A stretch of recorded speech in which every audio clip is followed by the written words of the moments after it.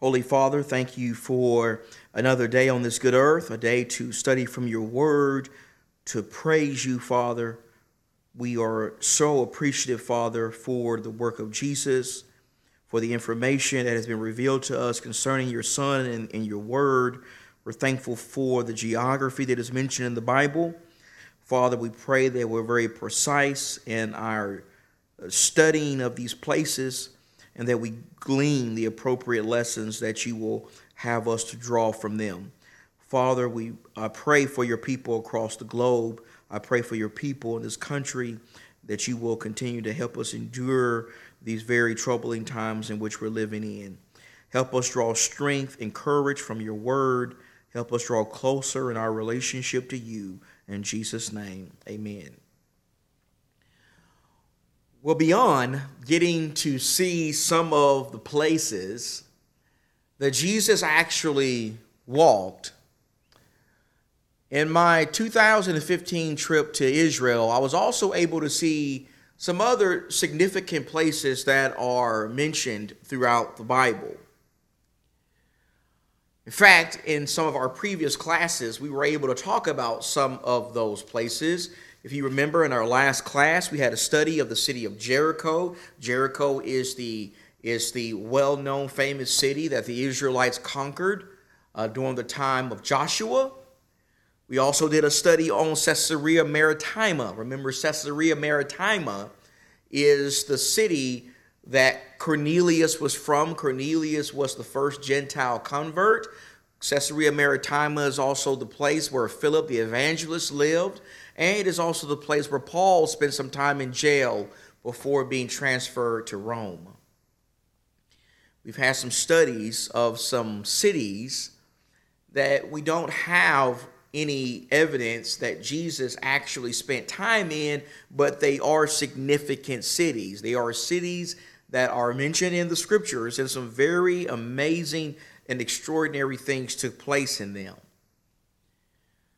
Now, in this particular video, I want to continue with that thought, and I want to talk with you about two other places that we don't have any evidence that Jesus actually traveled to, but they are places that are mentioned in the Bible.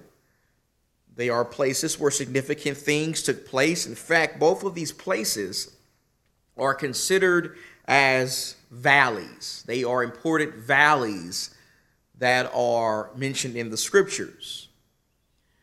Now, the two valleys I want to talk with you about in this particular video are the Sorek Valley and the Valley of Elah. The Sorek Valley and the Valley of Elah. I have put a red dot on the map that you see there, and that gives you a general idea of where these two valleys were. This is how the kingdom of Israel would have looked in the time of Saul, King Saul. King Saul was the first king of Israel. Now, in this next map, I have tried to even be more precise, give you a map that's even more precise with the location of these valleys. The Sorek Valley is the yellow circle that's more to the north, and the Valley of Elah is the valley that is circled that is more to the south. Notice how the Sorek Valley, that is the first valley we're going to study, it is located in the area of Dan. Here is an even more precise map of the Sorek Valley. Notice how the Sorek Valley is located near the towns of Zorah, Eshtaol, Ekron, and Timnah. Now, those are significant towns there because those towns are specifically mentioned in the scriptures. A very important person and some very key moments in Israelite history took place near these towns and near this particular valley.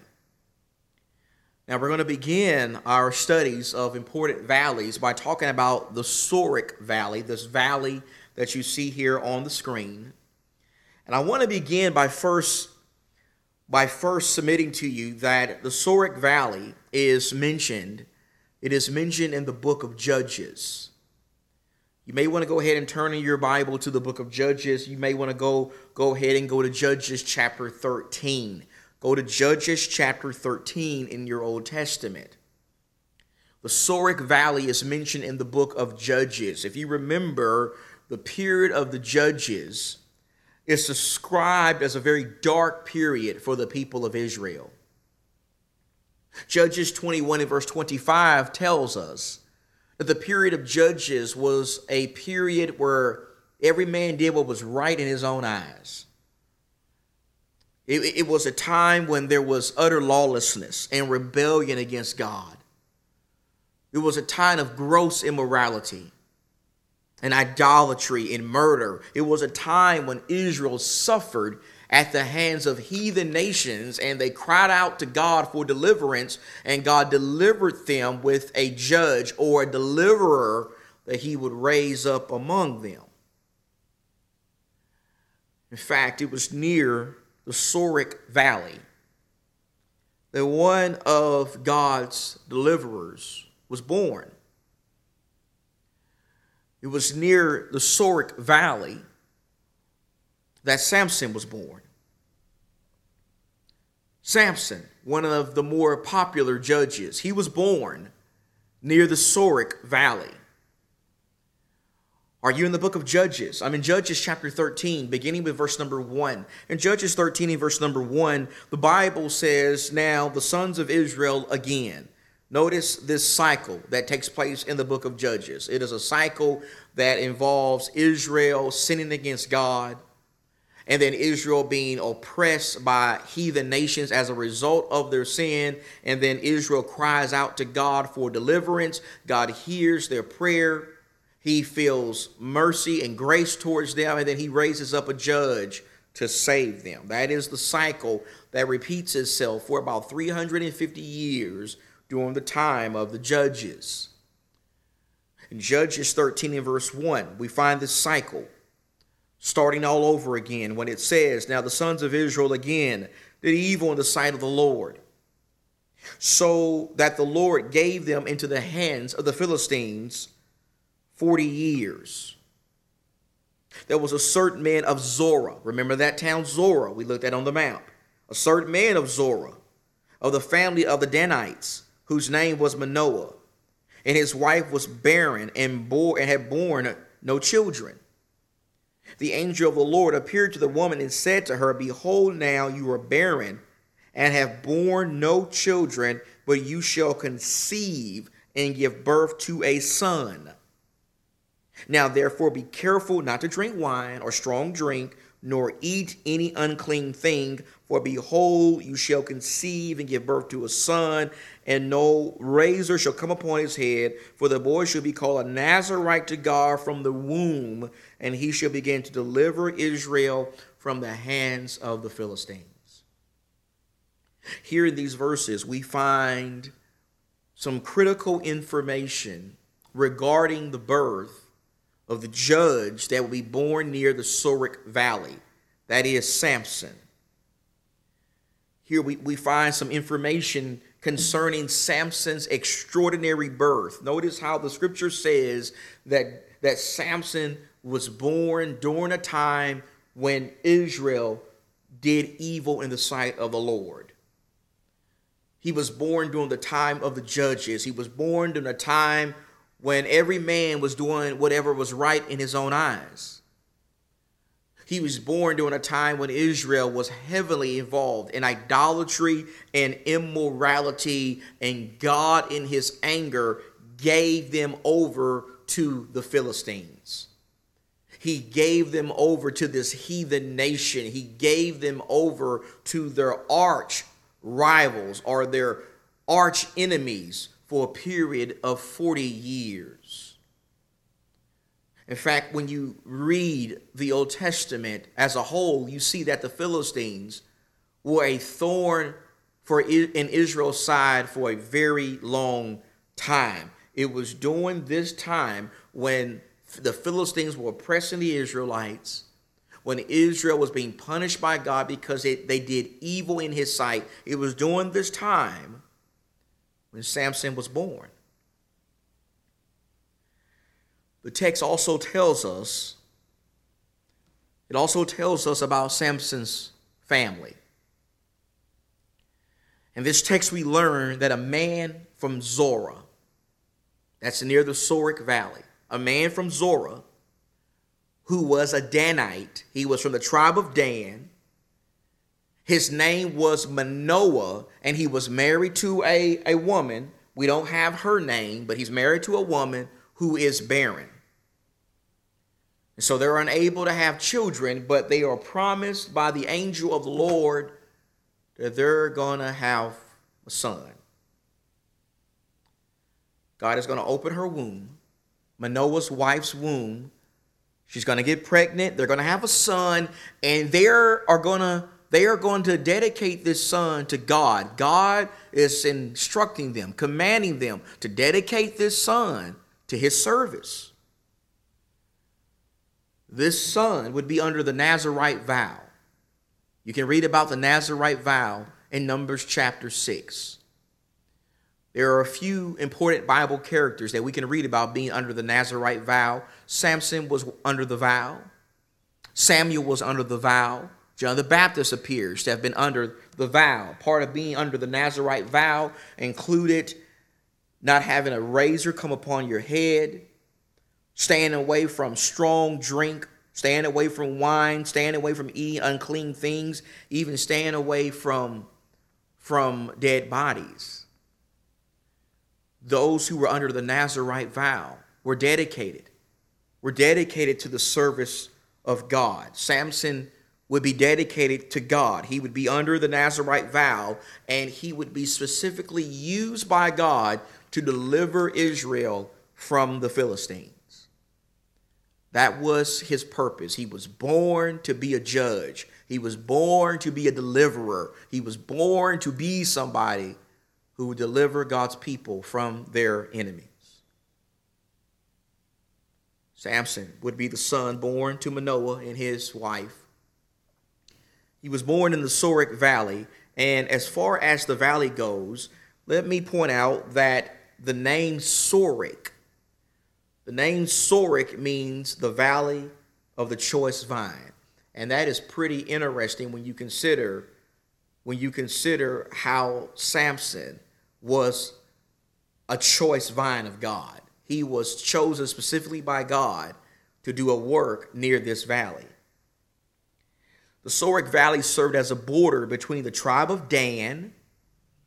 Samson was from the tribe of Dan. His family was from the tribe of Dan. The Sorek Valley served as a border between the tribe of Dan and the Philistines. It was not far from the town of Zorah and Eshtalol. So that's important to point out, because by Samson being born and raised near the Philistine cities, it allowed God, through his providence, to use Samson to be in constant conflict with the Philistines. All of the major cities of the Philistines were near the Sorek Valley. All of the major cities of the Philistines were near where Samson was born and raised. That was by the providence of God. It was God's will that Samson be near the Philistines. It was God's will that he be in constant conflict and contact with these people. God used him. Every time you find Samson in the book of Judges doing something to defeat the Philistines, that is God's blessing. That is God using him to bring deliverance to Israel. Samson also loved a woman from Sorek named Delilah. You probably have heard of Delilah. Delilah, the woman who would essentially be Samson's downfall. She was from the Sorek Valley. Judges 16 and verse 4.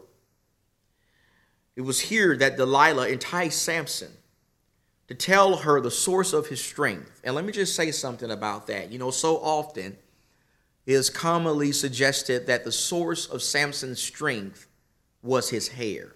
That is not accurate. While Samson did have long, beautiful hair, from what the scriptures tell us, the source of his strength was not his hair. Instead, the source of his strength was Jehovah. It was the almighty and living God. The source of Samson's strength was the covenant, the Nazirite covenant that he had with God.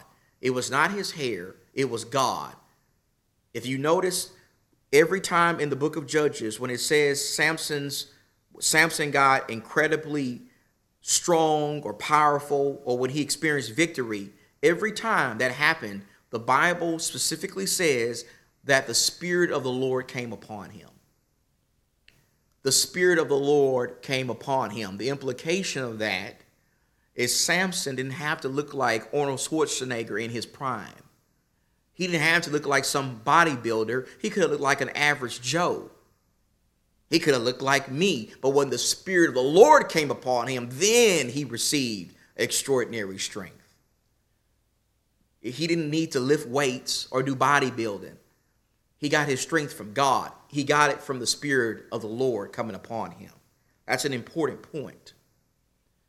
And so when Samson tells Delilah about this vow he has with God, when he tells her about the source of his strength,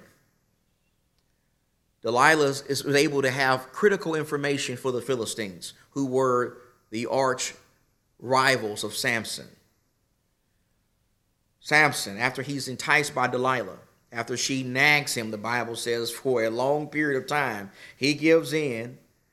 He wants her to just be quiet and leave him alone. He tells her the source of his strength, and as a result, God allowed him to be captured by the Philistines. After he's captured by the Philistines, his eyes are plucked out, his head is shaved, and he's put in prison in Gaza. Gaza is one of the major cities of the Philistines. Now, as time went by, eventually, Samson's hair begins to grow back. And evidently, he renews his vow with God. God gives him his strength back. Once his strength returns, and during a time when he's being used by the Philistines to provide them entertainment, he's able to kill 3,000 of them in their temple. He actually puts his hands between two pillars. He knocks down by the strength of the Lord. He tears down the entire temple in which they're gathered in, or the entire arena. And he kills more Philistines on the day of his death than he did his entire life, because he died along with the Philistines. But he killed 3,000 Philistines in their temple. He died along with them, and Samson's family then buried his body in the tomb of his father. Now I want to show you some pictures of the Sorek Valley. Again, it is near this valley where Samson was born, where he was raised, where he lived. This area here was near the major Philistine cities. If you look at a map, you'll see the major Philistine cities are near the coast of Israel: Ashdod, Ashkelon, Gaza. Samson grew up near the Philistines. This was part of God's providence. It was God's will that Samson be in constant contact and conflict with these people, because he was going to use him to bring deliverance to Israel. Delilah was from the Sorek Valley, and she was used by the Philistines to find the secret of Samson's strength. When Samson revealed his covenant with God, the Philistines were able to capture him. They made him a prisoner. They torched him, plucked his eyes out until God gave him his supernatural strength back. And he was able to get vengeance against his enemies. And so the point of all of that is the Sorek Valley. Pay attention to that in the book of Judges. Some critical things took place there. That's where one of the more popular deliverers was born. This is a real place that you can visit today. One more valley I want to talk with you about now is the Valley of Elah. The Valley of Elah. Do you remember where the Valley of Elah is mentioned in the Scriptures? Turn in your Bibles to 1 Samuel. go from Judges now to the book of 1 Samuel, chapter 17. Please go to 1 Samuel 17. If you look at 1 Samuel 17 and verse 1, here the writer tells us about a battle between the Israelites and the Philistines. I told you the Philistines were a problem for Israel for a very long time, beyond even the time of Samson. Here we find the Philistines gathered for battle, and they are gathered at Soko, which belongs to Judah, and they're camped between Soko and Azekah. Now, when you've read this chapter, and I'm pretty sure that most of you who are watching this, you've read this chapter many times. You know what happens in this chapter. And usually when we read this chapter and when we study this chapter, the only thing we focus on is the action.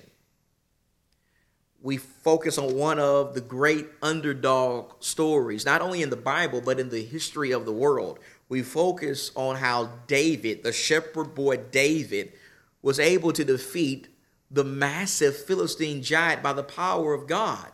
That's what we focus on when we read the story, and rightfully so. But I want you to notice in this chapter, before telling us anything, before telling us about Saul, before telling us about David, before even telling us about Goliath, the writer first tells us about geography. Geography is the first thing that is mentioned.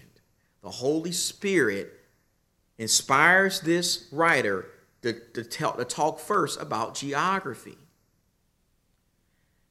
The Philistines, picture this in your mind. The Philistines are gathered to battle Israel between Soko and Azekah. Verse 2, Saul and the men of Israel were gathered and encamped in the valley of Elah. Before we hear about Goliath and David, we first hear about the valley of Elah. And they drew up in battle array to encounter the Philistines. Verse 1 of the chapter tells us that Elah, the valley of Elah, was near Azekah and Soko. The valley of Elah is actually a triangle-shaped valley located on the western edge of the Judah low hills. It is best known as the place where the Israelites were encamped when David, who's a shepherd boy at this time, when David went out to fight the Philistine giant Goliath. If you remember the story, the Bible says that for 40 days, the Philistine giant Goliath taunted and he mocked Israel's army. In fact, not only did he mock Israel's army, but he mocked Israel's God. He mocked Yahweh. He mocked the one true and living God. The Bible describes Goliath as a massive man, a man who was over 9 feet tall. He was the best warrior among the Philistines, their best fighter. He had heavy armor, heavy weapons, very skilled. And he had a lot of confidence. I mean, he wasn't just good, but he was so good that he knew he was good. He knew that nobody could defeat him on the battlefield. And so he mocked Israel's army. He mocked Saul as the king. He mocked Saul's soldiers. He mocked their God. He challenged them. He says, who can defeat me? Who can come out and battle me and experience victory? He did this for over a month. For 40 days, he came to the valley of Elah, and he mocked Israel. David, who wasn't technically in Saul's army at this time, again, he was a shepherd in the field. He noticed Goliath's taunts, and he was disturbed by what he saw after he was sent by his father to bring some food to his brothers. The father of David was a man named Jesse. And there was a day when Jesse sent David from shepherding in the field out to the battlefield where Israel was fighting the Philistines at the valley of Elah. Jesse sent David to the battlefield with some food for his brothers, and he also wanted David to bring word back to him concerning his brother's condition. When you look at verse number 13 of 1 Samuel chapter 17, the Bible tells us that David had 3 older brothers who were in Saul's army. Their names were Eliab, Abinadab, and Shemaiah. These 3 brothers of David were in Saul's army. And of all the sons of Jesse, David was the youngest. He was the baby. And once David arrived and realized that no Israelite soldier in Saul's army would go out and fight Goliath, even though he's mocking God and he's mocking God's people, David volunteered. He said, well, if nobody in this army will go out and fight this man, and Saul, if you won't go out and do it, I'll go and do it. I'll go and fight. If everybody else is trembling and afraid, I'll muster up the courage to meet this man, to meet this giant on the battlefield. And some may wonder, well, how in the world did this shepherd boy persuade the king to allow him to go out and fight this very skilled giant? Well, the Bible tells us in 1 Samuel 17 that David persuaded Saul to allow him to fight Goliath by describing his work as a shepherd. In 1 Samuel 17 in verse number 34, the Bible says, but David said to Saul, your servant was tending his father's sheep when a lion. You ever fought against a lion before? You want to fight against a lion? I don't. I wouldn't last 2 seconds. He says, there was a time when I was tending sheep. When a lion or a bear came and took a lamb from the flock, I went after him, the lion and the bear, and attacked him and rescued it from his mouth. And when he rose up against me, I seized it from his beard and struck him and killed him. Your servant has killed both the lion and the bear. These are incredibly ferocious beasts. I killed the lion and the bear, and this uncircumcised Philistine will be like one of them, since he has taunted the armies of the living God. Verse 37, and David said, the Lord delivered me from the paw of the lion and from the paw of the bear. He will deliver me. Notice the faith, the confidence, the trust. He didn't say he might deliver me. He says he will deliver me from the hand of this Philistine. And Saul said to David, go, may the Lord be with you. You want to go do this, go right ahead. I'm not. If you can do this, then go right ahead. Notice how David is able to persuade Saul to let him go out on the battlefield by talking about his work as a shepherd. He said, if I can take down a lion, and if I can take down a bear, if I have the skills to do that, then I can take down this Philistine. I can take down this uncircumcised heathen man who is mocking the army of God. I can bring this man down because God will give me the power and the strength to do so. David persuades Saul to allow him to fight by describing his work as a shepherd. And it was in the brook of Eli, as we continue with the story, with the biblical narrative, it was in the brook of Eli, where before going out to battle, David went down and he found 5 smooth stones that he used to fight Goliath. He didn't need any armor. In fact, Saul's armor was too big for him. He said, I don't need any armor, don't need any of that. All I need is 5 smooth stones. He then put his trust in God, and with a slingshot, he sank a stone right into Goliath's head. He probably gave him a concussion. He knocked Goliath stone cold out. And after he did that, he then went up to the over 9-foot tall giant. He took his sword, he cut off his head. He cut his head off. And after that took place, The Israelites said, there's no way we got a chance today. I mean, if our best fighter has just gone down, our best fighter has just got his head cut off, there's no way we can win on the battlefield. And so the Bible says they were overtook with fear.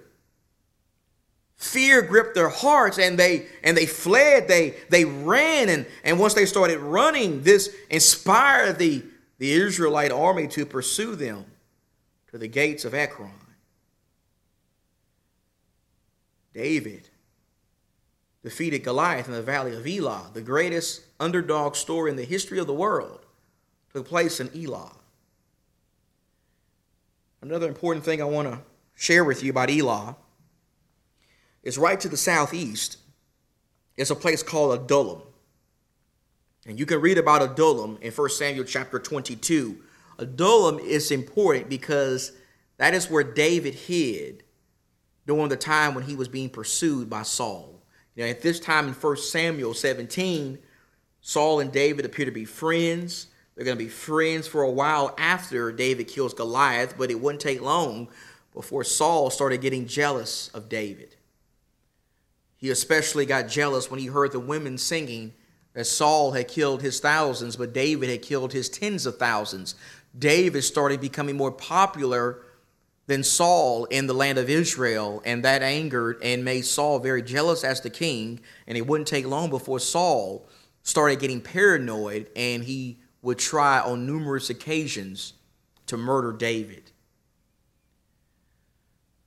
And in an effort to escape Saul, David hid in caves that were in Adullam. Now I want to quickly show you some pictures of the Valley of Elah. I was able to go to the Valley of Elah when I went to Israel back in 2015. And one of the powerful things about being here is once we got there, we got in a circle as a group and we read the entire chapter of 1 Samuel 17, that whole narrative.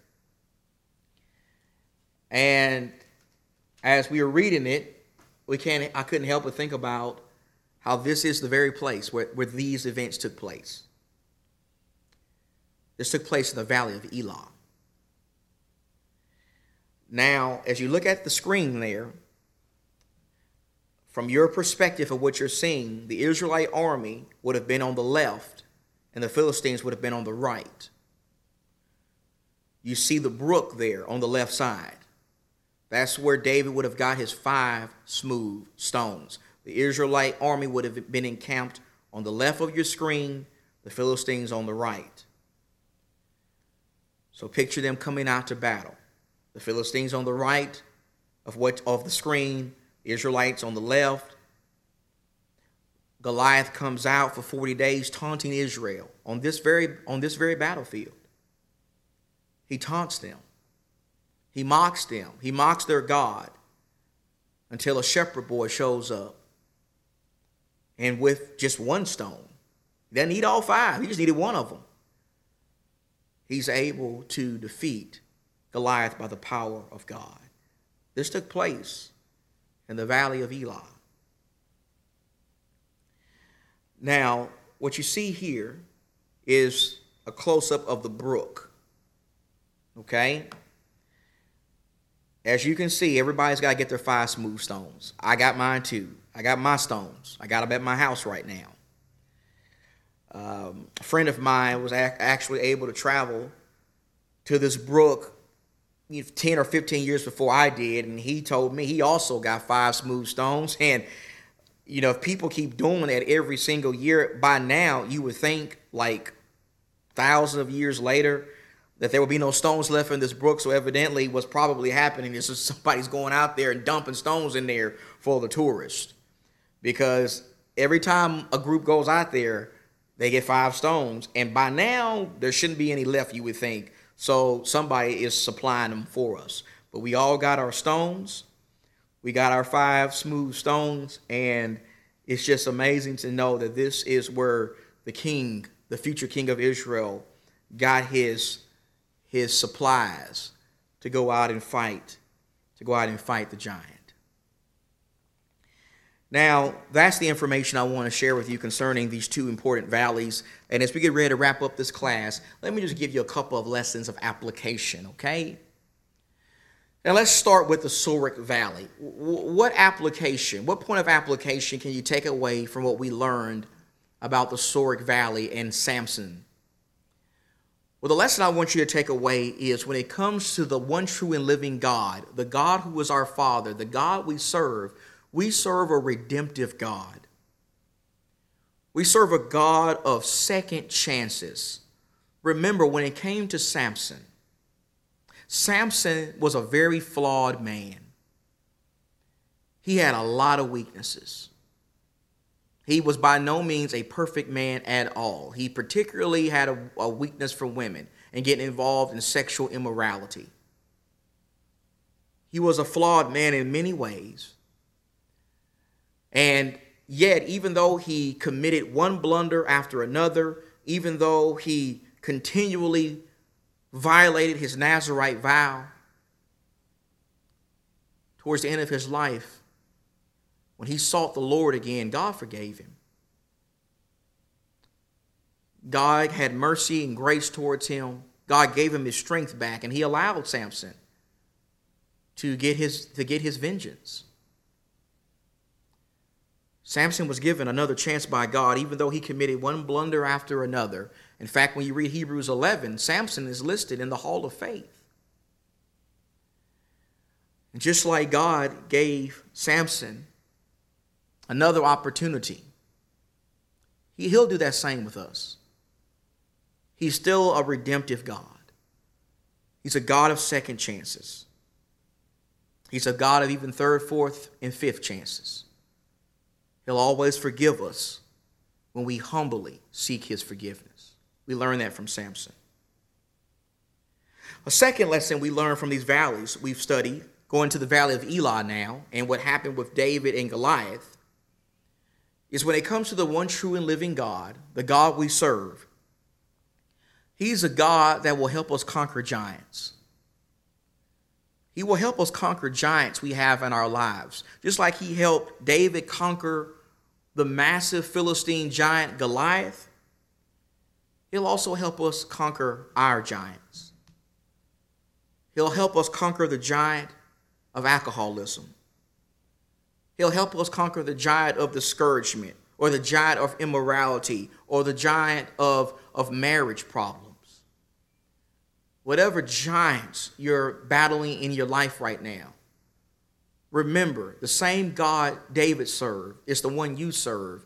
And just like David was blessed to conquer giants and defeat giants when he put his trust and faith in God, the same will happen to you if, again, you put your faith and your trust in God. We serve a God who's in the business of helping his people conquer giants.